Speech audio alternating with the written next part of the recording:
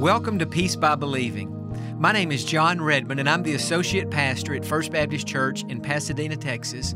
And on today's program, we're going to be thinking about how to overcome depression. Now, depression is a very real thing, and the fact is, no one is immune from it.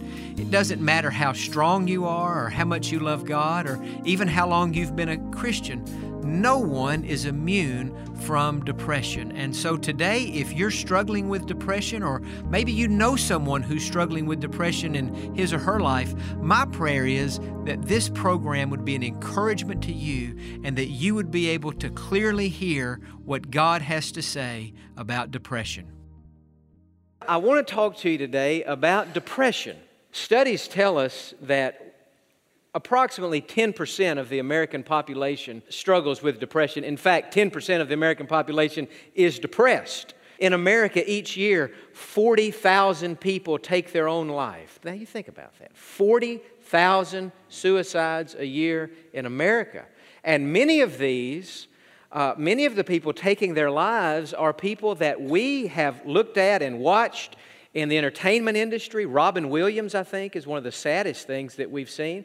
Here is an entertainer, a comedian, on his own level. I mean, this man was very gifted, and yet at the end of it all, he took his own life. What happened? We don't know exactly what happens in all these cases, but common sense would say that depression played some role in this.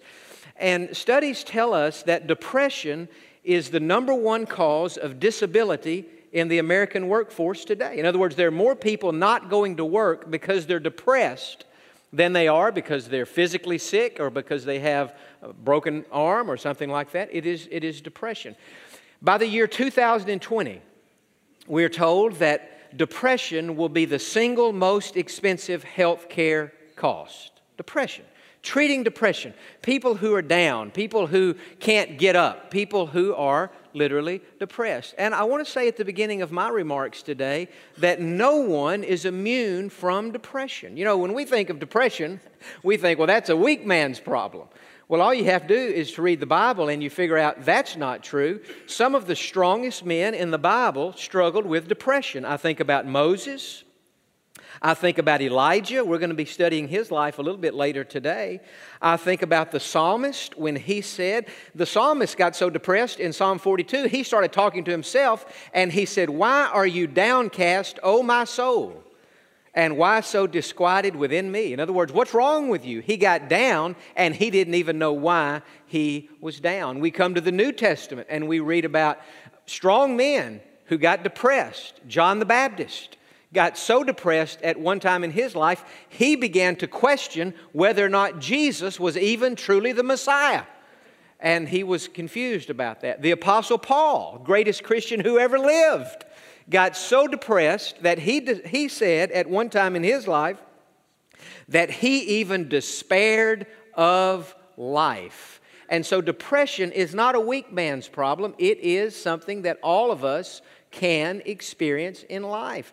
I was interested to learn that 23% of pastors have struggled with and have even dropped into depression. That's almost 1 out of 4 pastors who have been down. I suppose the most influential pastor who has ever lived since Bible times would be a man named Charles Spurgeon. He pastored a fine church in London, England for many years. And yet this great man of God battled depression, and listen to what he said. He said, "Fits of depression come over most of us. Usually, cheerful as we may be, we must at intervals be cast down. The strong are not always vigorous, the wise not always ready, the brave not always courageous, and the joyous not always happy." History tells us that Spurgeon used to get so depressed that he would have to leave London for months at a time to go to France and to go to other places just to get away. He had physical problems. It was part of the reason for his leaving. In fact, he got so down one time, he called his deacons together and he resigned from the church. He said, I'm not fit to be your pastor. Struggling with this depression like I am, having to be gone as much as I'm having to be gone. You need somebody who can be on the field all the time. And the deacons, they would not accept his resignation, and they said, Pastor, we would rather have you part-time than anybody else full-time. But I'm saying, think about this, the most influential pastor in history, other than Paul, and Paul struggled with it too, has struggled with depression. Winston Churchill, nobody would say that Churchill was a weak man. Churchill called depression a black dog that was chasing after him. And so here's Churchill. Another man said this. Now you think about a man who is depressed. Listen to these words. He said, I am now the most miserable man living. If what I feel were equally distributed to the whole human family, there would not be one cheerful face on earth. To remain as I am is impossible. I must die or get better. You say, what happened to that man? Well, a few years after he wrote that, or after he said that, he signed the Emancipation Proclamation. That was Abraham Lincoln. Greatest president in American history. I don't think anyone would question that. He abolished slavery. And yet, he is so down, he said, I must die or get better. Now, what is depression? Well, interestingly enough, depression has been defined as a feeling of helplessness and hopelessness that leads to sadness. A feeling of helplessness and hopelessness that leads to sadness. Now, discouragement is bad, but discouragement is nothing like depression. When a person gets discouraged, it's kind of like a thunderstorm. It comes and it goes. But depression is like a heavy fog that sets in, and the depressed person says, my situation is so hopeless, either from what the doctors have told me, what's happening in my own personal life, what's happening in my family, what's happening in my finances, what's happening at work. For whatever reason, my situation is so helpless and so hopeless, there's not anything that I can do about it. And so today, I don't want to just describe depression. I want to show you some things that I think you can do to help you to overcome depression. So if you'll open your Bibles today to 1 Kings chapter 19, and we're looking here at the life of Elijah, one of the greatest men of God in all the Bible. He was a prophet, and many of us are familiar with the story back in 1 Kings chapter 18, where Elijah at one time had a showdown on the top of Mount Carmel in northern Israel with all these prophets of Baal. Baal was a false god, and many of the people were worshiping Baal. And so Elijah came along, and he said to all these Jewish people, you need to decide whom you're going to worship. Are you going to worship Baal, or are you going to worship the true God of heaven? And so he is standing down or standing up to all 450 of these false prophets of Baal. And so they had a showdown there up on Mount Carmel.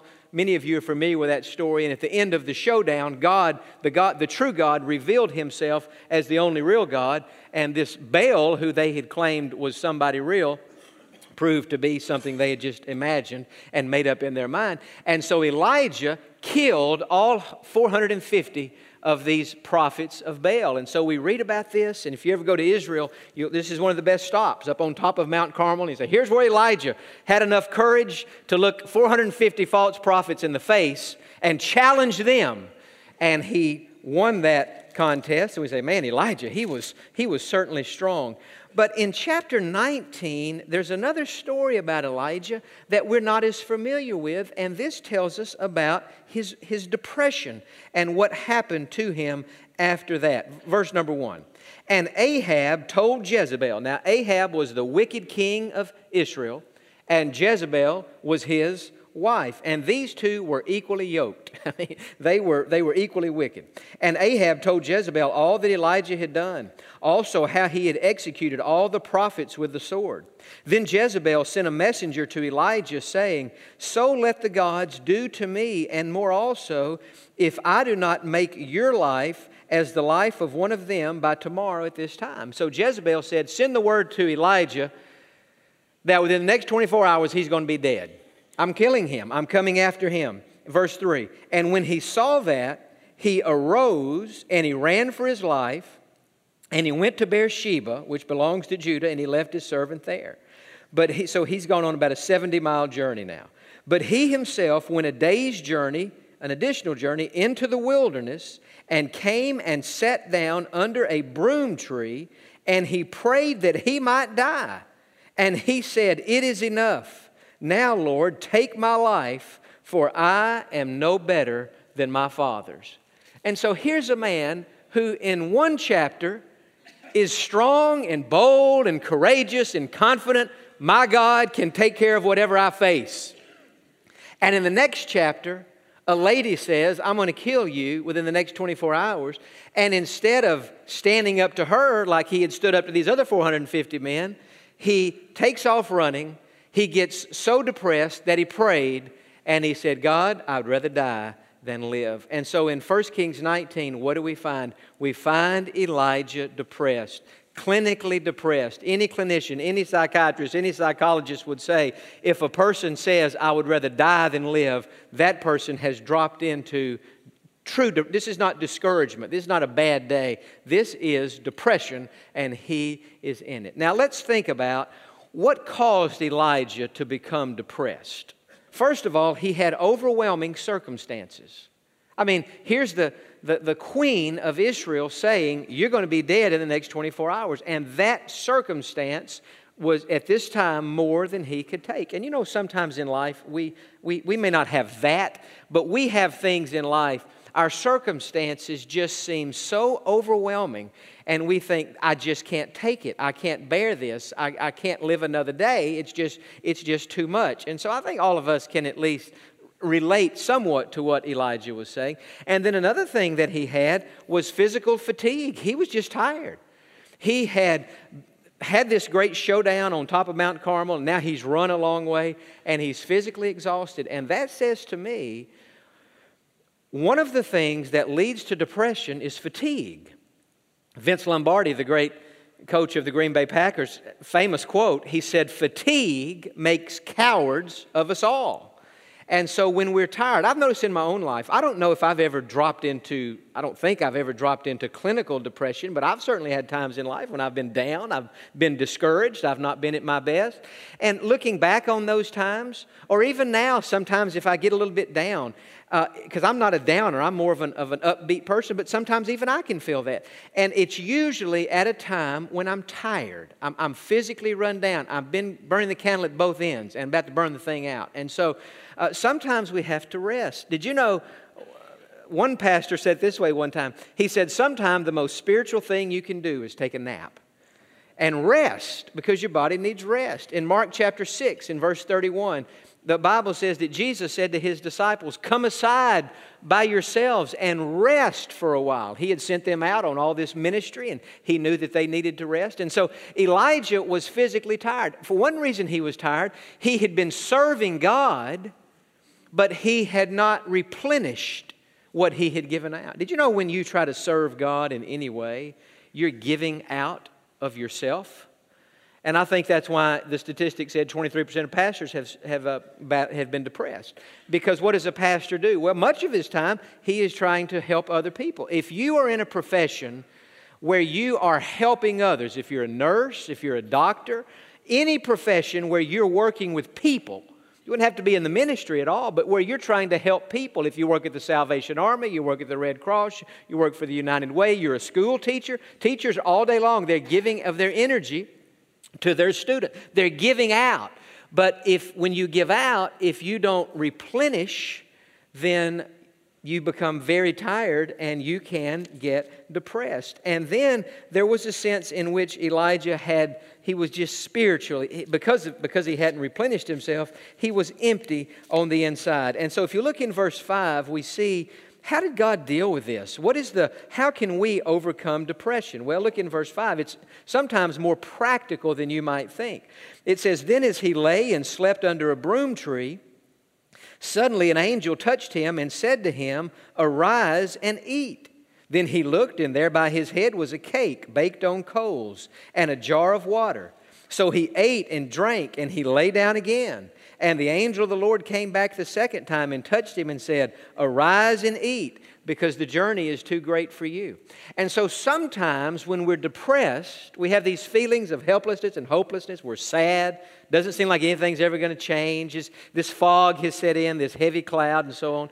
Sometimes, if we will rest our body, take a day off work, take a week off work, take a month off work, take a vacation, get away, rest, and replenish yourself, sometimes you find that cloud lifts and you're able to see things more clearly. Now, sometimes when a person is depressed, they need to be on medication or they need to see somebody. And so sometimes there's an imbalance. You know, you can have depression because your blood sugar level is off, because your thyroid's all out of whack, or for some other reason. And so sometimes a medicine or a lifestyle change can address these chemical imbalances and bring things back in order. So I would always say if you're down, you should go see your doctor and have the blood work done. But if you've had that done and that came back fine and you're still down, ask yourself this: am I burning the candle at both ends? Am I doing too much? Am I spreading myself too thin? Because if you are, you're going to be depressed. Remember this: motion is not progress. Just because we're busy, that doesn't mean we're accomplishing anything. And so it would really be better to be less busy in a sense and be more productive by doing those things that accomplish something and not just by being busy all the time. So sometimes we just need rest, but sometimes what we need even more than rest, we need a word from God. Now look in verse 8. So he arose and he ate and drank, and he went in the strength of that food 40 days and 40 nights as far as Horeb, the mountain of God. And there he went into a cave, and he spent the night in that place. And behold, now watch this, the word of the Lord came to him. That's what he needed. And God said to him, "What are you doing here, Elijah?" And in verse 10, Elijah answered that question. In verse 11, God speaks to him again, and he says, "Go out and stand on the mountain before the Lord." And behold, the Lord passed by, and a great and strong wind tore into the mountains and broke the rocks in pieces before the Lord. But the Lord was not in the wind. And after the wind, an earthquake. But the Lord was not in the earthquake. And after the earthquake, a fire. But the Lord was not in the fire. Now watch this. And after the fire, a still small voice. What did Elijah need to get him out of this depression? Well, he needed rest. First of all, he needed food, he needed nutrition, there was a physical solution to his problem, and sometimes that's exactly what we need. But there was also a spiritual solution. Elijah needed to hear from God. And so when he got alone and he got where he could hear, God spoke to him and God gave him His word. There's a verse in the Bible in Psalm 119 that says, "The entrance of God's word brings light." Think about that. The entrance of God's word brings light. David Jeremiah, who pastors a fine church in San Diego, if you ever watch him on television, behind the choir loft there's a huge stained glass window, and that's the verse, "The entrance of thy word brings light." And it's true. When we hear from God, it's like light is coming into our lives. When we think of depression, what do we associate it with? Associate it with darkness. Sometimes, if you've ever looked at a house, you've thought about buying another house, and so you got a realtor, you went and started looking at houses, and because I've done that. Sometimes you go in a house and they're showing you around, and you say, "Man, this house is depressing. It's dark. There's no good light coming in here." Sometimes maybe you'll go to visit somebody who is, maybe they're down and they're depressed. Inevitably, you go into their house, the blinds are closed, and there's no light, it's dark, and you think to yourself, "Man, it's depressing." And if it's somebody you feel close enough to, you say, "Man, we turn the lights on, open these windows, get some light in here." There's something about darkness that we associate with depression, and there's something about light that we associate with happiness and joy, and it's not depressing at all. And so the Scripture says when we're in the darkness of depression, what we need is light, and the light, the greatest light, the brightest light, the most healing light, is the light of God's Word. And so probably all of us have had times in our lives where we have been either discouraged, at the very least confused, troubled, discouraged, or maybe even depressed about something. And we look at the situation we're facing and we think, "God, I don't know I don't know what I'm supposed to do here. This situation is bleak, it looks like. And so many times, if we're wise and we listen to God and we get in His Word, and sometimes just when we're riding down the street, we turn the radio off and we listen and we let God speak. I can think of several times God has spoken to me, but I can think of 4 specific times when God has given me a word from the Bible that applied directly to a situation that I was going through. And that word was like light to me. And it just helped me to see my situation more clearly. I had one driving down Fairmont Parkway in 2001. God gave me a word from the Bible, a Bible verse. And it changed my whole outlook on the situation. I had another one in 2004. It had to do with the assurance of my own salvation. I needed a word from God on that, and He gave me a word, and it changed everything. Another one happened in 2012. I was driving down another road one day, and God spoke a passage of Scripture to me from Joshua chapter 1. And it absolutely spoke to the situation that I was facing at that time. It wasn't even a bad situation, but it was just something I needed a word from God. It was actually a good situation, but I needed to know it was God's will. And God just spoke a word to me from Joshua chapter 1.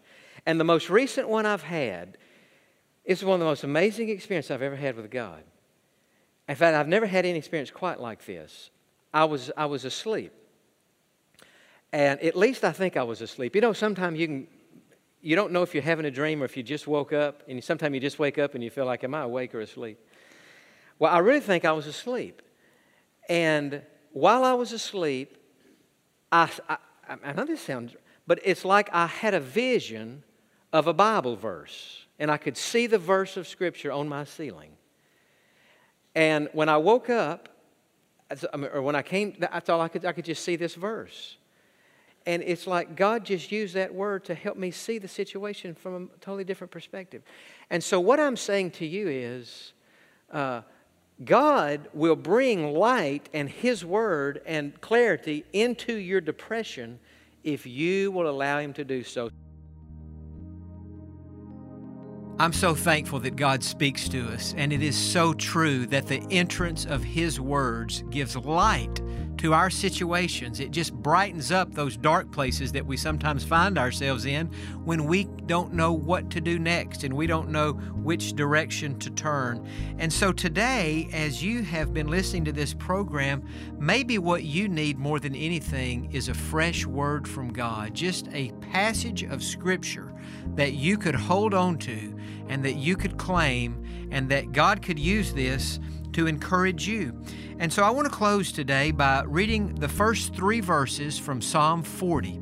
This is a passage of Scripture that was written by David, and when he's writing this psalm, he's looking back on a time in his life when he had been in a dark place. In fact, he describes the place where he had been as a horrible pit, and yet God had delivered him out of that pit. God had brought him from darkness to light, and he's describing his experience. And listen to how David describes what God did in his life. He said, I waited patiently for the Lord, and He inclined to me and heard my cry. He has also brought me out of a horrible pit, out of the miry clay, and set my feet upon a rock, and established my steps.